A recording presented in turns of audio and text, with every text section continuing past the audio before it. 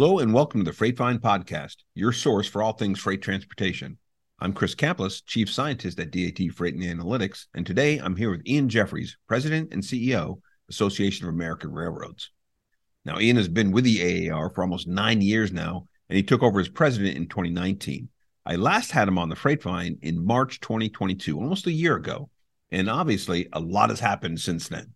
And in our conversation, Ian and I will talk about the origins and details of the railroad labor dispute that came to a head in the fall of 2022, as well as some of the impact that shifting freight patterns from the West Coast to the East Coast has on railroads. I learned a lot in the discussion. I think you will as well. And then following my discussion with Ian, I'll be joined by Dr. Inam Ayub to discuss the truckload market update. Before we get started, let me make a note that on February 3rd, a Norfolk Southern train derailed in East Palestine, Ohio. The NTSB continues to investigate the incident, and its leader has issued a public plea to let that play out. Nonetheless, the derailment and associated environmental impact continues to dominate national news. This recording with the Association of American Railroads President and CEO Ian Jeffries was recorded just shortly after that incident, before more was known about the derailment and associated environmental impact.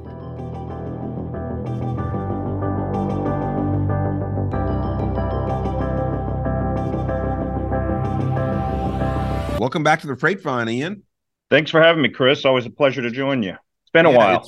It's been March 22, so it's been 11 months. Not much has happened since then. It's been pretty quiet across the world. I can't think of any event that's happened since March of last year. Right, my gosh. It's been a bit of a eventful, some might say tumultuous year, right? Tumultuous. That I would go with that. So let's jump right into the main reason why I wanted you back. Let's talk about the 2022 railroad labor disputes in the fall. What's going on? What caused this? What's the main issue? Help us understand this. Sure. So I think to really get a sense of where we ended up, it's important to take a step back and take a look at maybe how we got there. Got it. And just for your viewers, or excuse me, your listeners' knowledge, our agreements are a little different than maybe your typical collective bargaining agreement. They never technically expire. They come up for renewal. And so each contract builds on itself. And typically, for better or for worse, negotiations take a few years. And this round was no different. The round officially started at the end of 2019. And of course, as we all know, the country and the world endured a global pandemic, and so 2020 was pretty much lost. Unfortunately, a lot of these meetings are very much driven by in-person sit-down negotiations, discussions, and that wasn't an option. And so the round took a lot longer than I think any party would have preferred it did. Labor did a pretty effective job of driving the process. Certainly, a all Democratic Congress. Democrat in the White House, who certainly no secret that President Biden is a very pro-worker, pro-union president, and labor is cognizant of that and was effective at driving the timeline. And what do I mean by that? So labor was a force in getting us into mediation at the National Mediation Board, which is typically something that does occur, and that process went on for a few months. But last summer, labor was an effective advocate at getting us released from mediation. We were released from mediation in less than half of the time that we are typically in mediation. And you could point to any reason why that may have occurred. But then we had a presidential emergency board established, and this is all kind of under the terms of the Railway Labor Act. So there's a long, arcane, multi-step process, all with the goal of preventing a work stoppage. So President Biden appointed a panel of arbitrators in his presidential emergency board, a panel of extremely experienced, knowledgeable arbitrators with prior rail PEB experience. And we had a week-long hearing. Each side presented its priorities. Okay. And the role of the PEB is to develop a report using its expert judgment to determine what a fair outcome of a deal is. Mm-hmm. And so that report was issued. And I'll just tell you, historically, once you get to the point of a PEB, the PEB acts, and that's kind of the deal. So help me out. What does PEB stand for? Presidential Emergency Board. Okay. President Biden appoints a panel, or the president, in this case, President Biden, appoints a panel of independent expert arbitrators who have a deep experience in this field. And so the management side and the labor side, we had a week-long, all-day, every-day hearing where everyone is presenting their sides and their priorities and what they think an agreement should entail. And then it's up to the PEB to develop recommendations for, okay, we've heard everything, we've absorbed it, we've evaluated, and here's what we think an appropriate deal is. So that process happened. Yeah. And historically, the PEB occurs, and that's the deal. And the PEB report came out and was historic in many ways. And the railroads were public in saying, okay, well, we can live with that. We're prepared to reach agreements with our 12 unions, and we actually have 13 contracts, but 12 unions based on the terms of this agreement. And what was in that agreement, or what was in those recommendations? So 24% pay increase, the largest pay increase in 5 decades in this industry. Maintenance of the best-in-class healthcare of basically any industry in this country with some of the lowest employee cost shares. So highest coverage, highest quality coverage, lowest employee cost shares.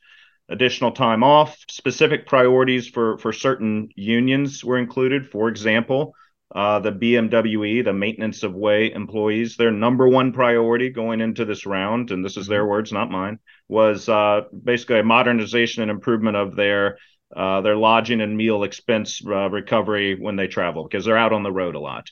And that was included. Big win. There are provisions that require at the local level, so the railroad by railroad level, for developing a much more predictable scheduling cadence for engineers and conductors, because as a 24/7 operation, we're running trains all day, all night.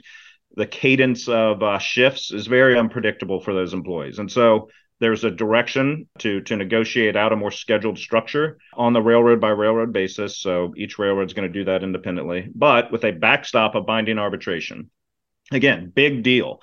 The president of the BLET, the president of the engineers union, he said that would allow him to negotiate up to 90 scheduled days off for his employees. So big deal when it comes to quality of life, when it comes to schedule predictability, which again was that class of employees' number one issue. You know, our schedule, we feel like we're on call 24/7, and that's just not, that doesn't work in today's society. I want to get to my kid's softball game, baseball game. I want to be present in my family. I want to know when I'm going to go to work. So again, big deal. And there's some other stuff included in the deal. Those are just a few highlights. But so the railroad said, okay, we're prepared to reach agreements, and got some pretty quick out of the gate, and others took longer, negotiating with the leaders of each of the union. But let me make sure I understand. So the PEB makes its recommendations, and it's not like two parties negotiating now. There's 12 unions and 6 railroads? Right. Do all the railroads talk with one voice? Are you the representative for the railroads? Yes, they talk with one voice. I am not the lead negotiator. We have an organization called the National Rail Labor Conference, who that's their job is. And so at the beginning of the round, 6 of the class 1 said, okay, we're going to negotiate as one for the national agreement. 12 unions, at times the unions work together, at times they work independently. Okay. At the end of the round, everyone was negotiating independently. And so we were able to get 12 tentative agreements with the negotiators for the unions. And that kind of came down to the wire, got a little exciting. The administration was involved, and Secretary Walsh, the labor secretary, was intimately involved in basically keeping everybody at the table until some what's called tentative agreements were reached. So we got 12 tentative agreements. Well, once you get the tentative agreements, typically that's kind of been a kind of the end of the deal. They go out and tell their members why the agreements they negotiated are good agreements, and those get ratified. Well, this time around, we had 8 of 12 unions ratify, 9 of 13 contracts ratify, and we had 4 that didn't. And so, sat down, kept talking, and you're under a timeline at that point. Once you get to that in the process, where there are very specific time intervals at which either party can seek self-help. So what does that mean? That means either a union can strike or a railroad can lock its employees out. Again, that is not a desired goal for anybody in the process. Right. And despite best efforts, we were at an impasse with the remaining few unions under an ever diminishing clock before self-help would be available. And typically in what's called pattern negotiating, again, this, it's we're negotiating 12, actually 13 contracts, 12 unions. Once you hit a majority, that kind of sets the path for, okay, Right. like this is where this is going to end up. And we weren't able to get there voluntarily with the remaining few contracts. And Congress, as it has done over 10 times historically, Right. intervened and said, okay, we have a clear pattern, we have a majority, and we're going to finish this out because there's too much of a risk to the economy, there's too much of a risk to rail customers to have a strike. And so that's what was done. Now, and this is a long-winded answer because it's a long, complicated process. But it was very clear that perhaps what was negotiated by the lead negotiators for the unions, and maybe what some of the priorities were by the rank and file, that there was a disconnect out there, that there were still some remaining priorities with the rank and file. And it has been a tough few years. There's Right. no denying that at all. Our folks were working 24/7 throughout the pandemic, and values change, priorities change, especially when around last 3 years, and you have a global pandemic that kind of resets the priority list. And so at the close of the round, there was a lot of talk about sick leave. And Right. let's be clear about one thing. These agreements are the results of priorities. And so while some unions have a traditional set of paid sick days, others have negotiated other things over the years. They've negotiated longer term supplemental sickness benefits that kick in after a few days. And so the types of leave, my point being the types of leave that each union has, is a direct result of priorities in prior bargaining rounds. And so my point at the end of the round is that if a union or unions wanted to have a discussion about really making significant changes to how their particular leave is structured, that it was not appropriate to do that at the 0 hour of multi-year round after we have a majority pattern in place. That our railroads were happy to sit down and look at these issues holistically after the round was over. And that's where we are now. That's Okay. exactly what's happening. Each railroad is, go ahead, please. Yeah, let me ask. Yeah, this is great. So, because in the press, if you read this, it sounds like it's two entities targeting, and you're not giving enough sick days. So, does the railroads have to give the same agreement to all 13 contracts, all 12 unions, or can they be different? Is it 13 separate negotiations? That's a great question. And so the deal that was put in place last fall is for what's called national handling. It's the national round. Got it. So now the work moves to the individual railroad level. Okay. And that's not abnormal. The individual railroads and their unions on property, they're always working on things in between the big national rounds. And there's a good reason for that, because an employee in Southwest Georgia may have different desires, needs, priorities than an employee in Northwest Oregon.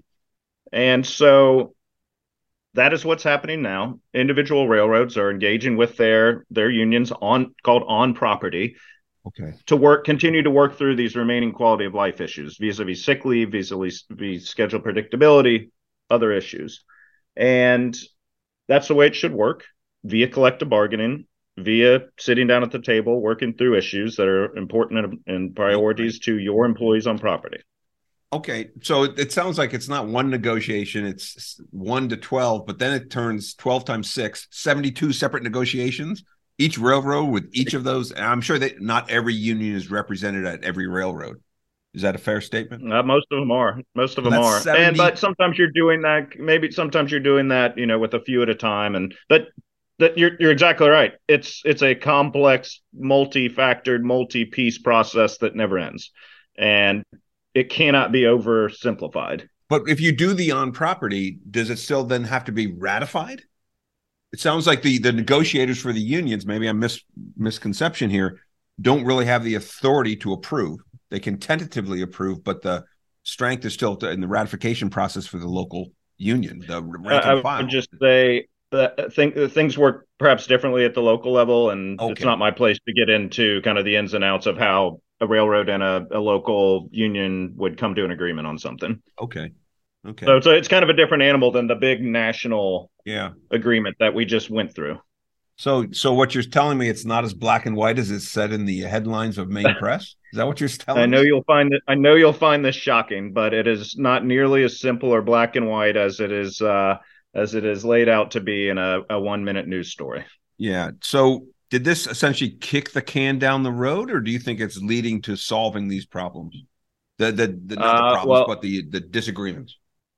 sure. Well, one, I think again, there's a lot of discussion about what may not have been included in the national agreement last year. I do think it's important that we reiterate the historic value of that contract. Average wages and benefits are now $160,000 a year for a rail employee. That's pretty good. That's top 7% of any industry out there, Right. with some of the best healthcare available. Did it kick the can down the road? No, it absolutely didn't kick the Good. can. It moved things to the local level, Okay. and where those will continue. And then guess what? We'll be back at the national bargaining table in 2025. And so, just as there has been every round prior, there's an opportunity to re-engage on issues of import to both sides, and we go through this again. It's an evolutionary process that never ends. So what were so 25? My gosh, that's 2 years, right? What was this Right. supposed to be November 2000? 25. So is it every 5 years? It's whatever the length of the extension is, and typically Okay. it's been 5 years. Okay. Okay. Yeah, it's so, I mean, the amount of workforce that falls into unions has been shrinking as a percentage for decades. So it Right. becomes less and less common to see this. But there's some other heavily regulated or heavily unionized industries. And I'm curious if you think those will have an impact on railroads. So for example, the West Coast longshoremen, they have a potential, they're renegotiating now, and there's potential for a strike this summer. How would that impact the railroad? Sure. Well, let me hit on your first point Okay. about declining union participation and just being less of a core issue, especially in the public eye. Our industry is absolutely better off by being fully unionized. Absolutely better off, Got it. and our employees deserve our thanks and appreciation every single day, because they go out, they move the freight that our customers and communities need, and they do it safely across every type of geography and every type of weather and every time of day. And Yeah. so that cannot be undersold. And I'm proud that we are a fully unionized industry. It is a strength to our industry. And of course, we have our issues. We're always going to have our issues, and we bump heads sometimes, and that's just the kind of the nature of the relationship. But we are in a better spot because of our unions, because of our employees. So Let me ask you I a want to question be about that, clear because about that. that's great. Sure. As the gap between management and union, is that closing? Do you think the direction? Because I do a lot of work with trucking companies, and Uh-huh. truckers used to hate railroads and vice versa, right? And now they've kind of seen where they fit. JB Hunt's moved Yeah, intermodal. it's a They seem to beautiful work thing. better now. Are, Yeah. are the directions of unions and management, could they be characterized as getting more aligned, or is it a constant? Does it not change? How would you I characterize think it evolves and ebbs and flows, and certainly the last few years have been significantly challenging, and there's work to do, it? Yeah. and that's work that's occurring now, Okay. because there are lots of things that we can work on collectively for the greater good of the industry, for the employee, for the company, and it's important to have a positive relationship. And there's more work to do there in certain cases, and folks are Yeah. cognizant of that and working. Got it. So Got it. you asked me about, okay, ILWU. I read the news about that as much as you do, and kind of just keep an eye on it. Obviously, their contract's been expired for 6, 7 months at this point. Everyone seems to be pretty calm. For us, we move a heck of a lot in and out of the West Coast ports. Right. So again, a work stoppage is not something that needs to be contemplated, and certainly, hopefully, something that isn't going to be complicated. We want to see a deal get done. It's important for stability, for certainty, for shippers, customers, et cetera. And so I'm pleased that the tone has been calm, that both sides seem to be working in good faith to try to get something done. But you always feel better, I think, when an agreement's in place. Sure. Um, you mentioned UPS. The That Teamsters, yeah. Sean The O'Brien, I think, Teamsters, is yeah. leading that negotiation this summer.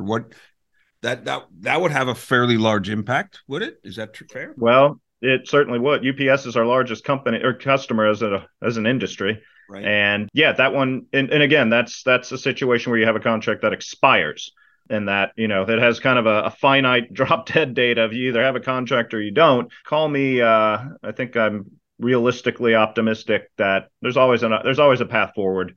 And it doesn't mean there won't be choppy waters, but there's a path forward there, and I'm confident that both sides can work through that. Something that is interesting. So we operate, as I mentioned, under the Railway Labor Act. So do the airlines, and they're in mediation right now as well. And so part of my message to Congress last year, and continues to be to Congress, that we need to be careful about adding something for one stakeholder or another in an agreement via legislation, because one, other industries are watching who are under the same law, and two, if you start doing that, it really disincentivizes voluntary agreements at the end of the day. If one party or the other thinks that, it can run to Congress to get more added, it's a disincentive to doing the hard work to get a voluntary agreement done. No, that makes sense. Let me ask about some other related questions away from unions. During the last year, there's been a greater shift of freight going to the East Coast versus the West Coast. A lot of shippers, right. The 100+ ships piled off of LA, Long Beach. But the question is, how is that affecting? Because the infrastructure is not set up as well to receive that level of volume coming in on the Gulf Coast or the East Coast immediately, whether it's drayage, sure. chassis, or for rail. What's the railroads' take on this? Is this a blip? Right. Is this going to settle back to the West Coast? What are your thoughts? I think it probably depends on who you talk to, but one thing's clear. I'm talking to you, Ian. I'm talking to you. Yeah, you're the voice. Then I guess you'll get my response. Look, one thing's clear, that container traffic, intermodal traffic, it's not like we're going to have it'll kind of bump along here maybe in the next year or so, but it's only going to continue to grow. Right. And so I think there's an opportunity that it's not a zero-sum game, that, the pie is increasing overall. Have we seen structural permanent changes in shipping patterns because of the backups we saw at the California? Some say, yeah, some of that traffic's permanently going to move. Others say, not particularly. I'll tell you one thing I think that is likely. So what we saw during the backup and during the fever to get empties back to Asia was traffic that would typically move out of the LA basin on rail to the center of the country was right. being those containers were being basically dumped into warehouses, the contents dumped to get the empties back and then trucked out. And so I think there's an opportunity for a shift back to the traditional, okay, we're going to move this stuff inland loaded on train. Again, taking trucks off the highway, allowing us to do what we do well. Our yards in the center of the country have reached a better level of equilibrium. We were seeing backups due to, again, lack of drayage truckers, lack of chassis, lack of warehouse space to put things. And so a lot of that, we've worked through a lot of that backlog. So the system is functioning in a much more fluid way. And so there are opportunities there, even if there isn't a higher level of international traffic coming in necessarily. Yeah, there seems to be a natural tension. Much more transloading happened during the pandemic, and the question, will that continue or not? But we'll see how that goes. And you mentioned, the partnerships that you're seeing with between rail and trucking. Historically, we had a lot of knife fights. We've definitely, you're right to see that, to pick up on. We've moved on past a lot of that. Of course, we compete in a lot of different areas, and we want to take trucks off the highway, but we're also really strong partners, and there's that reaches all the way into Washington, D.C. I just testified next to my friend Chris Spear, who's the president and CEO of the American Trucking Associations, last week in the House, and that was a theme we both hit on. And that's work we've done on the policy side, but also just a recognition that we rely on each other, and we function better as a whole when we're both working together. No, that makes sense. And that is a change over the last 10, 15 years. That's it. I'm proud of it personally. So, yeah. Let me ask one last question, because I know I only have you for a couple more minutes. Autonomous vehicles. There's a lot of press here about what's happening. And my take is, the further you are away from it, the more confident you are that it's going to happen. What's your take on autonomous trucks at this point? We'll talk about autonomous vehicles within the rail system later. So I would just say my top line thesis is that I'm pro innovation. I am pro technology, especially when it comes to safety improving technology, efficiency improving technology. I believe that all modes should be treated equally and that we should operate on a level playing field, and we should all be able to develop and deploy new technologies via use in pilot programs, via regulatory waivers that allow us to build out data sets and demonstrate that we've got a new way of doing something that advances safety and efficiency. And so what does that mean? That means that we need a partner as a regulator, not an adversary when it comes to trying out new things. So you talked about autonomous vehicles in particular. Look, there are massive safety benefits to be gained by increased technology in commercial trucks. There's no denying that whatsoever. And it's something that should be a goal. I do question, I guess I don't want to increase automation and driverless are two very different things in my mind. Absolutely.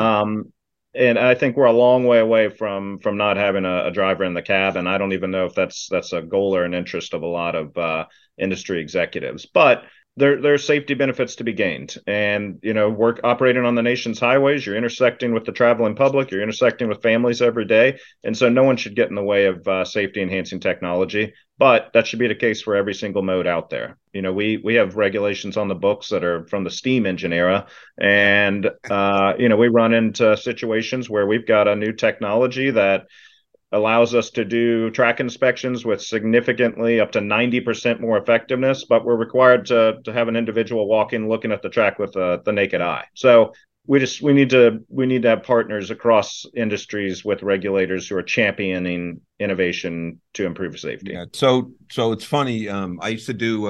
I was with a software company called Logistics.com, and the president of that was John Lanigan. If you knew John, who started with Schneider, or actually Coast Guard Schneider, then was at BNSF as chief marketing officer, and he used to joke about railroads. He said sometimes we're stuck with infrastructure from the '60s, the 1860s, and so some of the policies are the same. Because railroads is a unique industry in the United States because it was at the forefront of a lot of issues, good and bad, throughout the centuries. But and we are the originally federally regulated industry. Right. So there's a long history there. You're responsible for time zones. Come on, this is why time zones were put in there. My point though is that there are a lot of opportunities for, I won't even say deregulatory actions, I'll say regulatory modernization actions. Like the regulations need to keep up with today, and that's not just in our industry, that's across all industry, and that's a big challenge.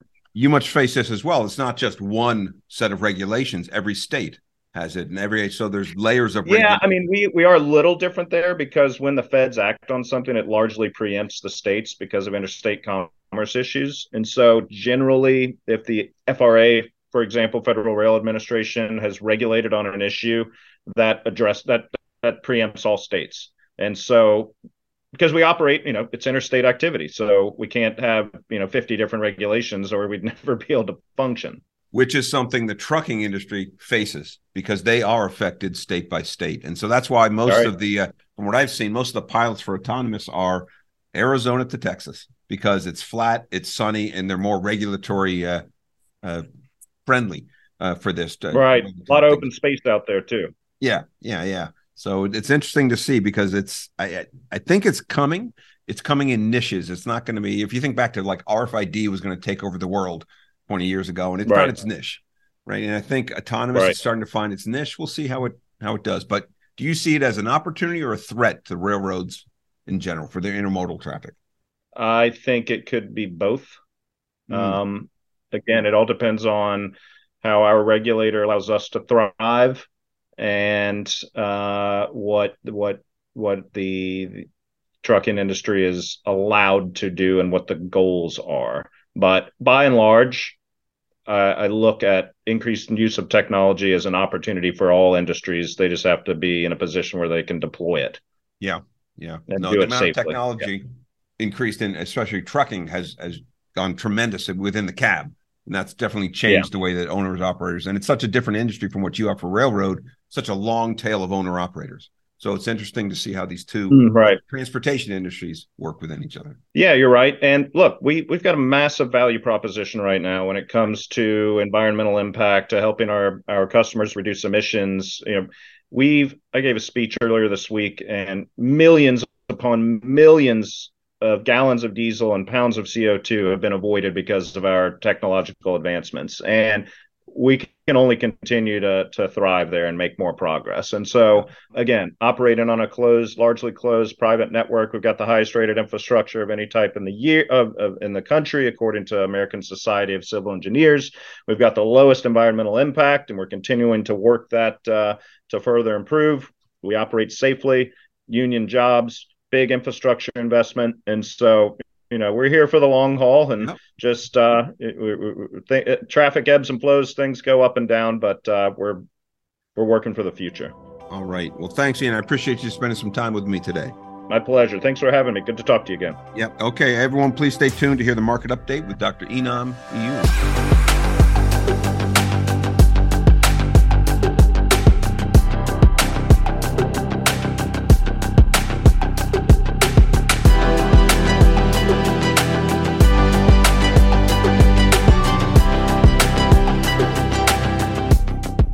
Welcome to the Over-the-Road Truckload Market Update for February 23rd, 2023. In today's market update, we'll discuss the market changes in the last 2 weeks. Let's start with dry van. Active rates are flat, spot rates down 1%, replacement rates negative 11%.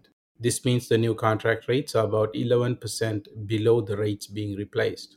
On the temp control side, active rates are down 1%, spot rates down 5%, and replacement rates negative 9%.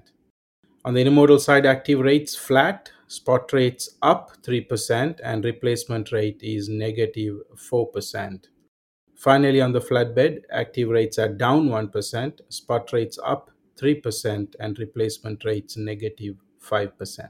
So, Inam, it looks like the replacement rates are still trending negative across the board.